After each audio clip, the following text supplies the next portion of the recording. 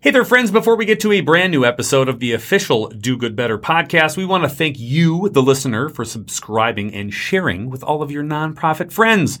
Most importantly, we need to be thanking the sponsors to this very show. Hey, if you're in the market for a CRM system that makes your life easier, there is no better item in your fundraising toolbox than DonorDoc. DonorDoc is not only the premier sponsor to the show, it is the premier and intuitive CRM system that not only has everything you want, but has zero things you don't. No one needs complicated, especially when you wear 10,000 different hats at your nonprofit. So get DonorDoc and use Do Good Better at checkout and get a month free to try it out. Thanks, DonorDoc, for being an awesome sponsor. Hey, speaking of life being easier, fundraising is not. And as a listener to this podcast, I hope you found some insight and tips and tricks on how to make it a little less challenging. But if you're looking for a more content, more done-for-you templates, weekly support, and a community of other do-gooders like yourself to either commiserate, challenge, co-create, or celebrate with, join Do Good University. Hey, it's our brand new membership site. We have hours and hours of on-demand trainings, exclusive guest expert webinars, and access to the entire Do Good Better crew to answer all of your pressing questions.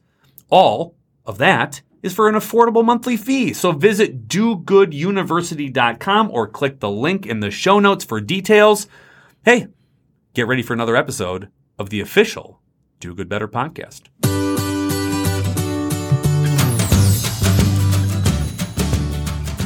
Your organization is awesome, but sometimes you want to be even awesomer. It's time to get your fundraising on with your host, fundraising expert and author, Patrick Kirby. Hey everybody, welcome to the official Do Good Better podcast. I'm your host, Patrick Kirby, and of course we talk with people who are going to help our small and medium-sized nonprofits do good better. But I got a treat for you today. Not even a but, I have a treat for you today.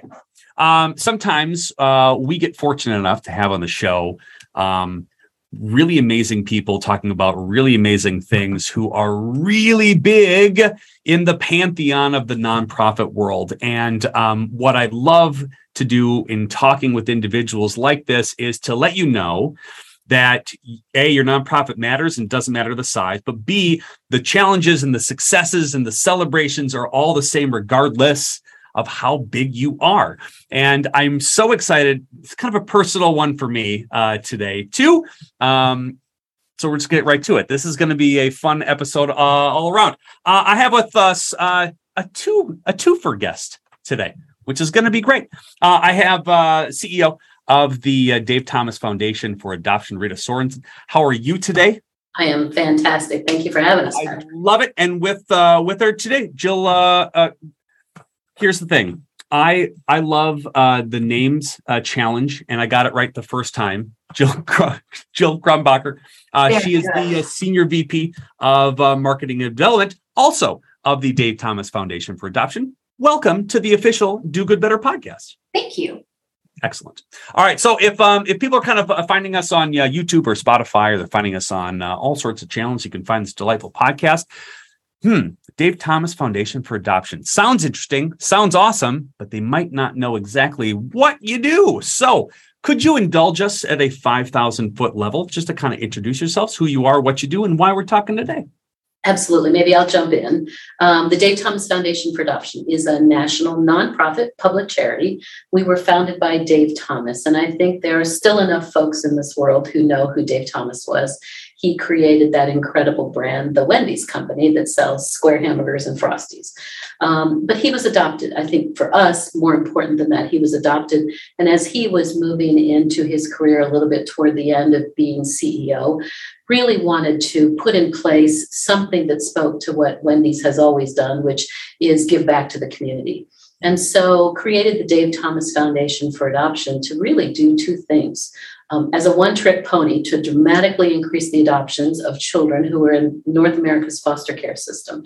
And we all know they're there because they've been abused or neglected or abandoned. They're there through no fault of their own. But in order to do that well, we also had to significantly increase the awareness of what are the issues? Why are children in foster care? What is the foster care system? How do people begin to step into what can feel like a complex government system if they do want to help these children? So that's who we are, and that's what we do. Dramatically increase the adoptions of children out of North America's foster care system through signature programs and efforts. But while we're doing that, making sure there's a robust conversation about who these children are and how they can help. Jill, one of the questions that I think a lot of people have, and again, if you haven't looked into, adopting or the child system in general, it is, like you said, extremely complicated, probably over the top frustrating for those who are in sort of the foster care system. And how do you explain, without sort of overwhelming the senses of the average person who just thinks like, oh, well, there are some children who need some homes to be put in, like that seems to be as simple as possible. How do you explain the enormity of the system here without despair, right? And the overwhelming, there's no way we can solve any of this as an issue? Great question. So definitely the issue of adoption, and particularly foster care adoption, is not one that most people are fluent in the language and the terminology and the words that go along with that. And so we really focus on our messaging to use normal terminology, normal words, but we do use things like statistics, the over 100,000 children waiting, let's say, in the foster care system in the US to be adopted. We use those numbers because we need people to understand the enormity of it, but you can't do that and then leave them in the despair. You have to then give them, well, what can you do about it? What can I do about it? And so we talk about adoption, we talk about foster care, and we talk about giving to the cause is a great way that you can get involved. Mentoring is a great way that you can get involved. So we never leave out some of the other steps that someone can do to get involved in a cause like this in order to make it seem like something that they can make a difference in. I think that's important. No, I think it is too. And again, I not dwelling on overwhelming, but hey, here's what we've done so far, and here's just we've only begun. So maybe Rita, you can talk a little bit about what are some of the big signature wins that the foundation has had, or some of the big like pat on the back. We're in the Midwest. We don't like to brag a little bit, right? So this is this is an oddity for us to talk about, but we like to know what people are doing to move the needle forward for, accomplishing their mission. So is there a couple of signature things that you just love to just shout from the rooftops that the Dave Thomas Foundation for Adoption has done? You're super stoked about? Yeah, we do love to share about how we are putting our signature efforts behind this cause. One of those is called the Wendy's Wonderful Kids Program. And it is a service program. Look, we're a grant-making organization. So we provide grants to organizations to hire full-time adoption professionals who work on the longest waiting children in their community. And underneath this is a model we've developed that's evidence-based, that's beginning to scale across the nation. And so Wendy's Wonderful Kids, for example, if you ask me what's the best thing about it, is we have moved nearly 13,000 children to permanency as a result of Wendy's Wonderful Kids. What's remarkable behind that is these are the children who have been, lingering in foster care the longest.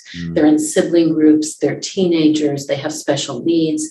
They're children who have been in foster care for so long that they actually resist these efforts at moving them into a family because they don't trust family any longer. They don't trust this notion of safety because they haven't been made safe. They haven't had viable families in their lives.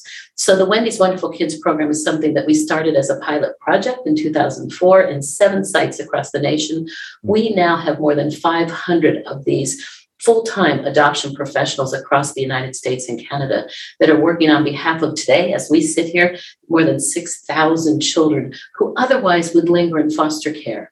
One more point about that is that every year in this country, 20,000 children of the more than 100,000 children who are waiting to be adopted, 20,000 children leave foster care without that promise we made to them that we will find you a family. And so that's the sweet spot that the Wendy's Wonderful Kids program steps in and solves. Mm-hmm. That's awesome. Jill, what about the foster system do people get wrong? And how does the sort of Dave Thomas Foundation itself sort of like navigate, hey, no, that's not what this is, or this is what we actually do? I mean, because I think there's a lot of misconceptions in sort of the adoption realm, it's foster realm. And how do you counter some of those misconceptions as part of your marketing or part of your fundraising and part of your conversations with donors and community partners? Sure. We have it'd be good to word it as maybe, I don't know if it's exactly 10, but a top 10 list of misconceptions, right? And at the top of that, when you're talking about the foster care system, is how children get into the foster care system. So a very unfortunate statistic is that so many people think, more than half the people in this country believe, that a child ends up in the foster care system because of something that they've done wrong, because they're a juvenile delinquent. And that's not the system that we route kids through for that. Children are simply in the foster care system really for two main reasons, and that would be abuse and neglect. And that is how those children or teenagers end up in the foster care system. And so it's really important to understand that when you're approaching the foster care system. But there are others that go along with it as well. And another popular one that I would say is when you're talking about adoption, people think that all avenues of adoption are expensive. And that's not the case with foster care adoption because of the state custody of these children. In order to adopt from the foster care system, it's not much at all. And the expenses that are there are typically reimbursed. So those are two big misconceptions that tag along with foster care adoption. Yeah, I love that. Well, one of the things that I really like is, and I think small nonprofits and sort of even medium-sized nonprofits are always looking to how do we clear over clever when it comes to either mission or core beliefs or whatever. And I think what I love most about your foundation is the simplicity with the core beliefs, right? Every child deserves a safe and family. No child should linger in the foster care without leaving with the permanent family, and every child is adoptable. What makes these three particular core beliefs that you have, Rita, so appealing, I think, not only to donors, but just to making the foundation itself run a lot smoother by just going, hey, here's what it is. We're not going to get super fancy with like 1.5 billion things. We're going to get right to the point that this is the stuff. Does that help? Or does it hinder, sort of the availability and that sort of, hey, we could get a lot more money. We could have a lot more things if we do a lot more stuff. Right. Look, nonprofits, and I've run other nonprofits that were smaller and always looking for those dollars to come in the door. And it's very easy to get into mission drift, right? Because you go where the dollars are and a funder says, well, if you just did this, we might help you. For us, it's always, even when we were much smaller, it was very clear. There's one thing that we need to do, and we need to make sure these children can get out of foster care and into adoptive homes. And so having those three core values helps underscore every day for every staff member the sense of urgency, because we have to think about, look, children are in foster care. They're suffering through grief and loss, having been separated from their family, no matter what the circumstances were. They've endured layers of trauma. While they're in foster care, they frequently move from home to home, from school to school. So we put more layers of trauma on them. If we don't singularly focus through these core values, then we do them another injustice, because it is a complex government system and quality isn't always what is behind activities for children. So that keeps us, I think, amped every day in what can be sad stories. It keeps us focused, and it keeps us singularly aware that in the broader context of, well, we've got to keep families from coming into the system, we should address issues of poverty, we should address issues of financial insecurity, we should address all those other issues that surround our families. We can be expert in that, but we have to stay focused on what our mission is. And that's allowed us, I think, to be fairly successful and to raise the kind of dollars that are necessary, because I think funders also see the credibility underneath our efforts. Mm-hmm. I hope people, when they're listening to this, pay really good attention to that, because, again, it doesn't matter what your size is. If you can niche down to a scope that's easily understandable and you can just continue just hammering away at that, being amazing and great at that, the dollars will follow because it's easier to explain. And Jill, that's really one of the next questions I had is, how do you explain the need of funding this for as much as possible, and how do you stand out in a very crowded nonprofit space? With global conflict and basic needs of food scarcity and et cetera that are just really top of mind of a lot of donors. Is that I think a lot of nonprofits are like, nobody's even paying attention to us. Do you find that there's a challenge even where you sit at, sort of as this fundraising, VP at the foundation? Do you find that to be challenging, and how do you sort of position yourself to be noticed so that funders and donors and people who really want to help find you and then can make a difference? Sure. So absolutely.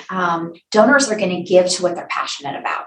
And so each donor has their own set of passions and interests that they build up over a lifetime. And so you want to find a way to connect with that donor. You don't need to connect with the donor that's more passionate about this cause or that one. You need to find the one that's going to connect with you. And the way to do that is to get really comfortable with your marketing department. Now, in our organization, our fundraising and marketing departments are combined. So we're one big, happy family. But what a marketer will teach you is how to segment your audience. You can't try to talk to everyone. You can't just put an ad out there on a macro level and expect it to find the right audience. You're not going to be able to compete that way, because who's out there against you are the people that have the dollars to talk to the masses all of the time. And that's a really expensive thing. What's been more successful to us, and it's not cheap either, but is to try to segment our audiences and find those audiences that we feel will be most receptive. And what that takes is testing. So we do it in our social media or digital fundraising. We test talking to this audience or this audience and see how it responds. We also do it in our mail. We test this type of audience and this type of audience, this type of letter and that type of letter, and figure out what's working. And we hone in the type of person who is most interested in hearing about us. And we find commonalities around different causes. And so I think that's really important, is you can't try to talk to everyone. To the best of your ability, being able to get with your marketing team and figure out, how do I find the audience that I need to talk to, and how do I reach them, not how do I reach everyone? It's such an important thing that you just mentioned there too, is that a lot of your best donors and the people who are going to talk nice about your organization and introduce you to more people are your tribe. It's the people who just love you out of the gate. And if you can invest time and talent in that. But I love what you said. Test some things. Don't be afraid to get outside of your comfort zone. Don't spend all your time there, because that's not where your biggest cheerleaders are. But test and take some time and some energy and some effort and some financial investment into doing that, because you're always going to want more people to talk about how amazing you are and what amazing programs that you have coming up, which is the question that I would love to ask Rita, is kind of see the horizon coming down here. What sort of things do you have in the hopper that you would love to see a part of the foundation itself? Or what sort of next steps do you see the foundation taking in order to sort of see the need increasing and the necessary things that you have to do to grow in order to place more kids in these forever homes?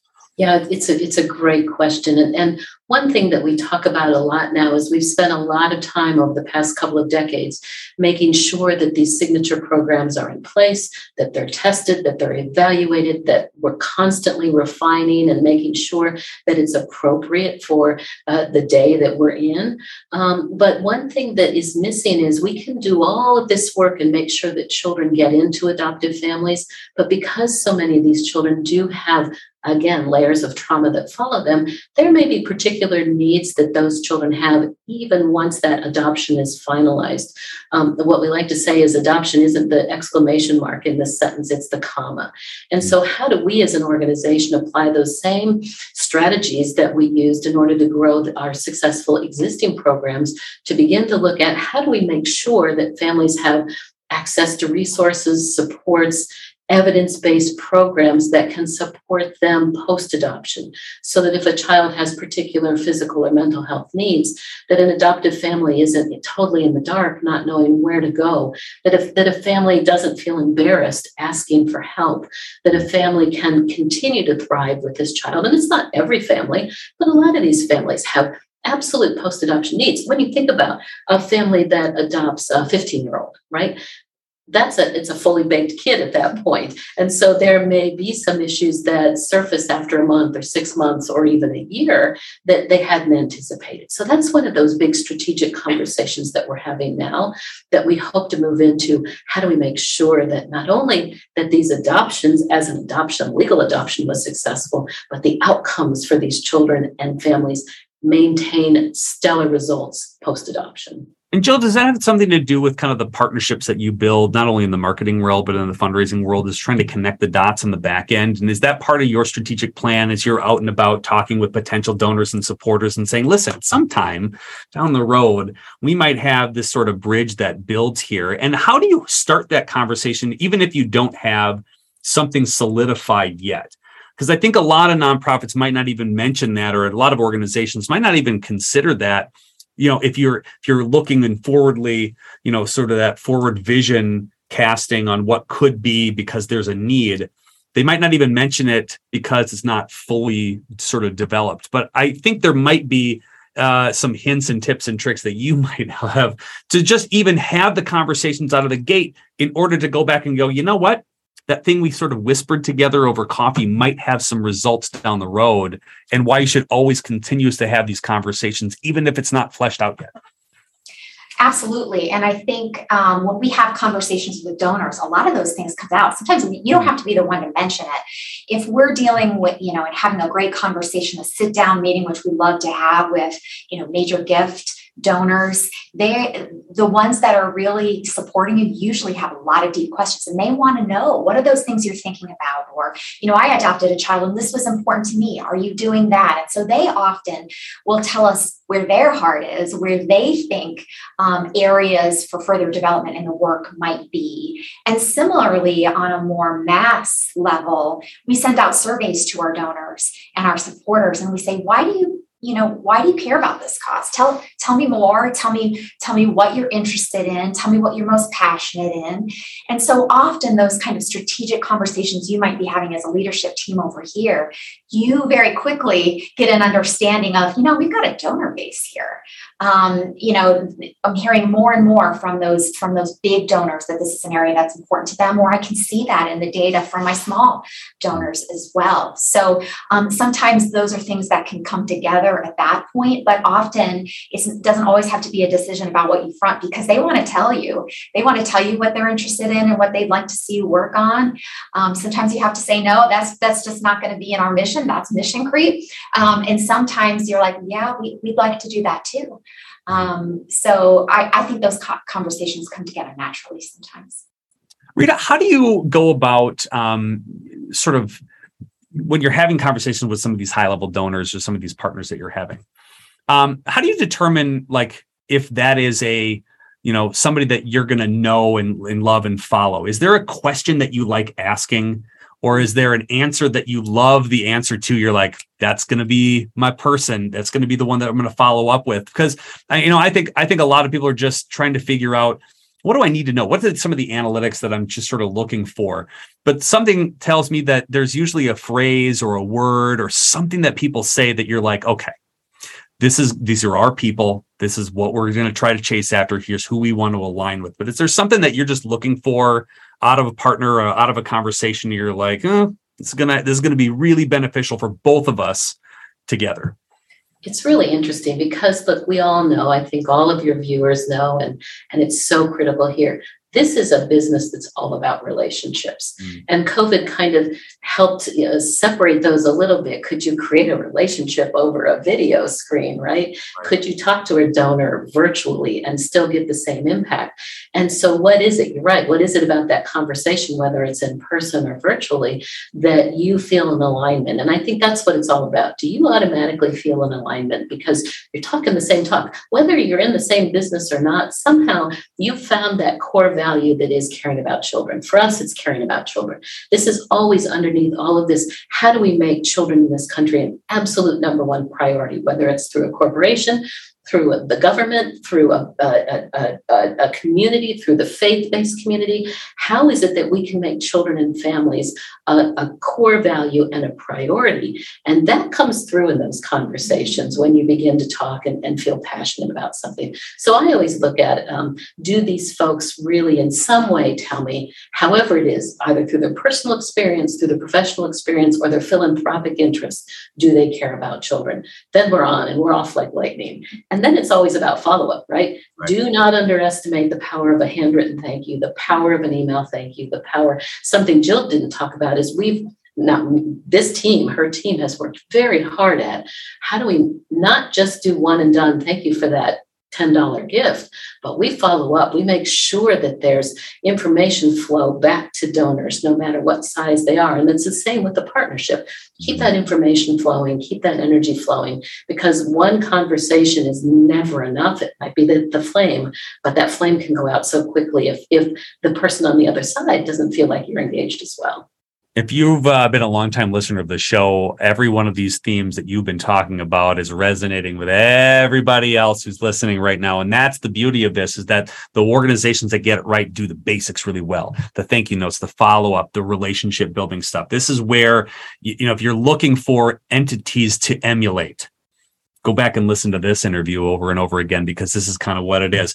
Jill, I'd be very curious to kind of see your reaction on trends that you're seeing as far as your events and your marketing and your sort of appeal work. What's looking up?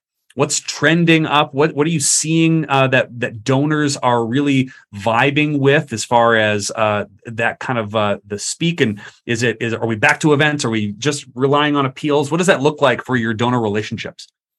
We continue to see, we're an organization that's probably lighter on events. We have corporate events that we do, but less event-based fundraising overall than perhaps some organizations. So for us, it's been amazing to see the fact that direct mail is not going away. Direct mail is still a big part of many organizations' budgets. And in fact, we felt a little behind the eight ball in that maybe we weren't in it at one point and are now investing quite heavily in it. So some of those channels that you think of are old are still critical. And in many ways, it doesn't get sent back in an email, it doesn't go into a junk email box, right? There's not all kind of some of those rules around marketing when you talk about direct mail. So it's really amazing to me how we are right now building and growing and investing in direct mail, that is not a channel that's gone by the wayside, even as we are continually investing and growing in digital. They seem like polar opposites, but they're both effective for us. And so I guess, the advice is the numbers tell it, the trends tell it. We have some great partners that are able to tell us, how some of their other clients are doing. So you can look at those metrics across an industry and maybe not just in your own door. What is the rest of the industry? What are my peers doing? We pick up the phone and we call our aspirational peers. We talk to larger nonprofits than us, and they're happy to talk to us. And we're happy to say, look, we're doing all of these things. What are you doing? Because we probably don't share a donor. We don't have to compete. Their cause is way different than ours is. And we have donors that are passionate about both, right? And so, I think not counting out a channel, considering what the trends are, and you'll be surprised by some of those channels that are still alive and active and really a large part of people's budgets. I love that you have this abundance mindset of we can call our peers, we can talk about this because nobody's going to go. There's plenty of plenty of donors out there. There are plenty of people who want plenty of causes. You're going to be fine. It's okay to talk about some of this stuff. I appreciate almost the permission given to those who are listening. That'd be great. And Rita, I kind of wanted to talk a little bit about this with you too, about storytelling. From your appeals, you're going out and you're writing that. There's a lot of organizations that have very sensitive clients. Right. So individuals who may be either rape and abuse and that kind of thing, where they're very sensitive to how they promote and tell stories. And I feel like adoption, and I feel like, some of the things that you're working on with sort of foster, there is a very razor's edge of what should be a celebratory story of overcoming challenge, and then that razor's edge of being sort of exploitive, and to have an organization of your size sort of be in this middle trying to do the best amount of peel work and storytelling has got to be really, really challenging. How do you navigate that to make sure that your donors understand, your sponsors understand how important this is without tipping that a little left to center and to say that we shouldn't be talking about X, Y, and Z? Yeah, we grapple with this all the time. Over the years, and I've always been in this child welfare business, you get reporters calling saying, hey, we want a child to talk about their experience. Mm-hmm. We're not going to do that. If maybe someone else will offer up that child, we're not going to do that. Unless, look, the new trend as well, though, is, and it's not so much a trend, but there's much more emphasis on it, is lived experience voices in child welfare. We can't change an ineffective system unless those who have lived through it have a voice at the table. But those are typically older youth, right? Youth that have either been adopted or aged out of care and have made that intentional adult decision to share what they've experienced. We do a lot of storytelling through videos because what we do want to make sure that the public understands is that this is a normal part of this country. We want to normalize the conversation of adoption. We don't want to normalize abuse and neglect. That needs to go away. But we want to normalize the notion that children deserve to live in families, that some children aren't in families, and that families can step forward and do perhaps different than what they were thinking. If they were thinking about adopting an infant, we're never going to try to dissuade them from that. But we want them to concurrently think there's another option here as you're thinking about adoption, that's foster care adoption. So the storytelling we tend to do very publicly is video storytelling of families that have been formed through adoption. And we go through a lot of layers to make sure that the family has full permission, the family understands, the children involved understand what's going on. We have experts that are there at the video sessions so that they can help guide. If something begins to turn into a difficult conversation, they can intervene. So we're really very careful. And we've had times when some of those stories have gone a little bit south after they're in the can. We stop using them. So absolutely, it's a very fine line between exploitation and celebration. And we hope we never cross the line to the left of exploitation, but we're always very cautious about the celebration as well.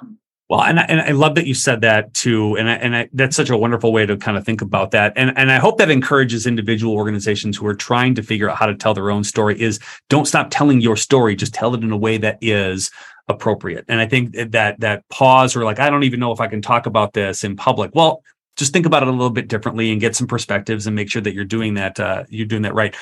Jill, if somebody drops an inordinate amount of money, a multiple comma check on your doorstep, what happens? What is that big, hairy, audacious goal that the foundation has that if money was no option, what would you do?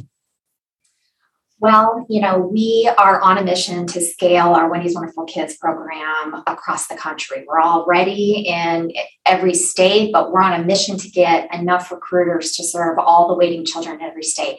And we are well on our way to doing that.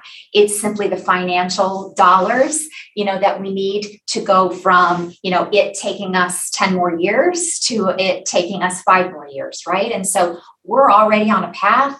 We're already far down the path as far as success towards our goal. But the faster that we can get support, the faster that we can make sure all of these waiting children have a recruiter, in the case of Wendy's Wonderful Kids, working on their case because they are turning 18 and they are turning 21. There's an urgency there that then it's too late, right? And so if we get a big check, we're going to look at our existing programs and we're going to try to do them faster. And in some cases, what Rita already talked about, there are a lineup of other things we'd like to be able to do, like get into that, post-adopt work. So we have several great priorities that we would do with that money. And it simply would allow us to do what we want to do faster. Well, if somebody's listening to this program and they've got a giant sack of money sitting under the haven't what to do with it, I want them to give it to you, but they might not know where on earth to go and give it. Rita, where on earth do you go to learn not only more about the Dave Thomas Foundation for Adoption, but how they can give, how they can support, how they can be their own champion in their own state, and maybe they want to bring you in to talk even more? How do they get a hold of you? Very easy. davethomasfoundation.org. And the website has all of those vehicles. They can give online. They can send their check in to the office if they'd like. There's also an 800 number if people want to talk to us directly. Look, we like face-to-face, voice-to-voice conversation. So it's 800-ASK-DTFA, as in Dave Thomas Foundation for Adoption. So those are the two best ways. But I think, we're really accessible. We certainly enjoy emails directly to both of us or to all of our staff. We're available pretty much 24/7. I know my staff is probably going to roll their eyes on that one, but we are, because these children are in care 24/7.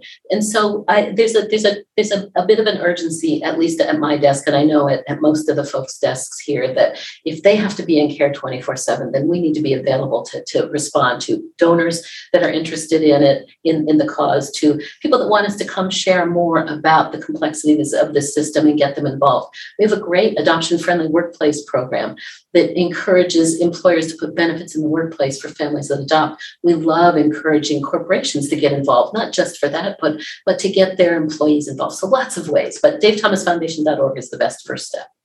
I love it. Our family is an adopted family too. My sister was adopted, and this was kind of one of those situations where I got to, chat with an entity that just means a lot to me personally. But thank you so much, not only for what you do, from the adoption and sort of working in foster care. Thanks so much for your perspective for those who are in the nonprofit realm and seeing so many opportunities to do what you are doing at the level that they have the capacity to do, and encourage storytelling and encourage thank you notes and getting those basics really right and build relationships. That is so important for them to hear. It doesn't matter what level and what area that you work in the nonprofit realm. It's the same no matter what the size of the organization. So thank you so much, Jill, for spending some time with us, giving your perspective. Thank you so much, Rita, for being a champion. It's so great. But most of all, thank you so much for being a guest here on the official Do Good Better podcast. We'll put all the links in the show notes, so go over there and dump a bunch of money and then come back and give a 5-star rating on this one on iTunes and Spotify and everything else between. Thank you so much, everybody. I so appreciate you being on the show today. It's been a pleasure having you. Thanks so much. Thank you.